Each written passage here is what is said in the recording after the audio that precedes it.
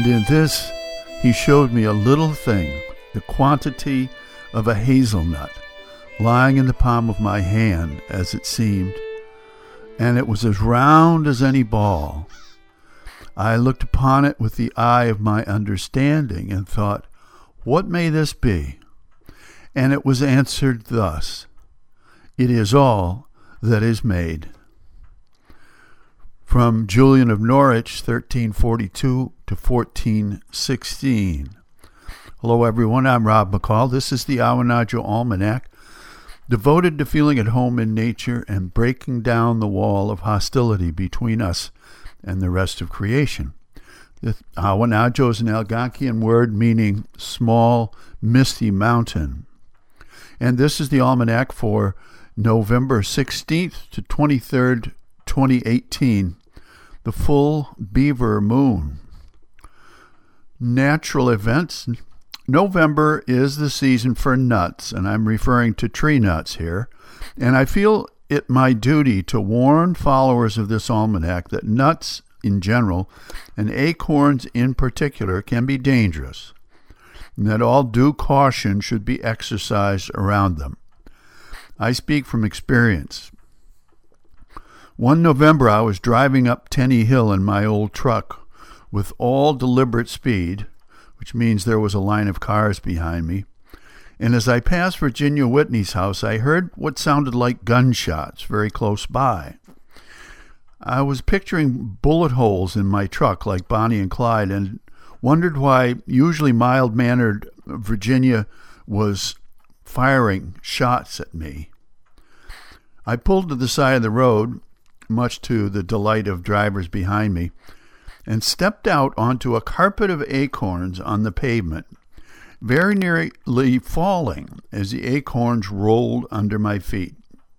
I grabbed hold of the door handle to steady myself, and then I happened to notice some acorns rolling around in the back of the truck. And gradually the fog between my ears cleared, and I realized that the gunshots had been acorns falling on the roof of my truck, and Virginia was, of course, quite innocent. Death and disaster averted for the time being, I climbed back in the old truck and headed blissfully on my way. Nevertheless, there are other ways that acorns can be dangerous. For example, squirrels cut and drop acorn-laden branches from the oak trees so as not to have to climb the tree every time they want an acorn, and these can hit you on the head and cause injury. Furthermore, wild turkeys, black bears, and even wild boars love acorns.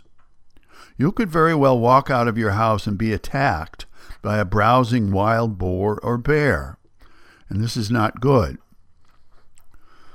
There's more, of course. A heavy crop of acorns feeds more squirrels, more chipmunks, more rats, which in turn feed more hawks, more owls, more eagles, more foxes, coyotes, and bears. Do you see? So fair warning, acorns can be dangerous. But remember, they can also be amusing. An acorn cap can be turned into a terrific whistle or sent whizzing like a frisbee with a snap of the fingers. And how many tea sets for fairy houses have been made from acorns, and how many pretend tobacco pipes? Here's a Field and Forest report. Acorns aside, the Maine woods also produce beech nuts, butternuts, and hazelnuts by the bushels. Right now, hibernating animals, particularly black bears, are fattening up on these fat and protein-laden morsels to get them through the long winter sleep ahead. White-tailed deer also browse on nuts this time of year, and they will even clean up all the fallen buckeyes under a horse chestnut tree, nuts which are shunned by most other animals because of their esculin, which is a poison. Despite the name, horses should not eat horse chestnuts, nor should sheep. Beech nuts and hazelnuts are favored by black bears, and they will consume bushels of them in the fall. So you see, nuts are food for all. And in every nut left behind, there is a forest waiting to come forth. And here's a rank opinion. In her beautiful vision, Julian of Norwich, the medieval mystic, saw the whole creation in a hazelnut held in her hand. In his brilliant mind, Stephen Hawking, the modern astrophysicist, wrote The Universe in a Nutshell, 2001, trying to capture the whole majestic sweep of the cosmos in just 224 pages. For centuries, mystics and scientists were often at odds, but as the 21st century opens out before us, they are coming together in ways not seen before, finding that, quote, the original cosmic seed from which our universe sprang is a tiny nut, unquote, as mentioned in one of Hawking's websites. They agree that the whole is found in each part, and each part represents the whole, that the universe is metaphorical as well as mathematical, and that awe, wonder, humility, and thankfulness are gateways to seeing it all. And finally, a couple of seed pods to carry around with you. From William Blake, 1757 to 1827. To see a world in a grain of sand, and a heaven in a wild flower.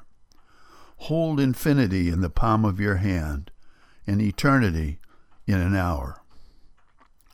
And from Franz Kafka, 1883 to 1924, God gives the nuts, but he does not crack them.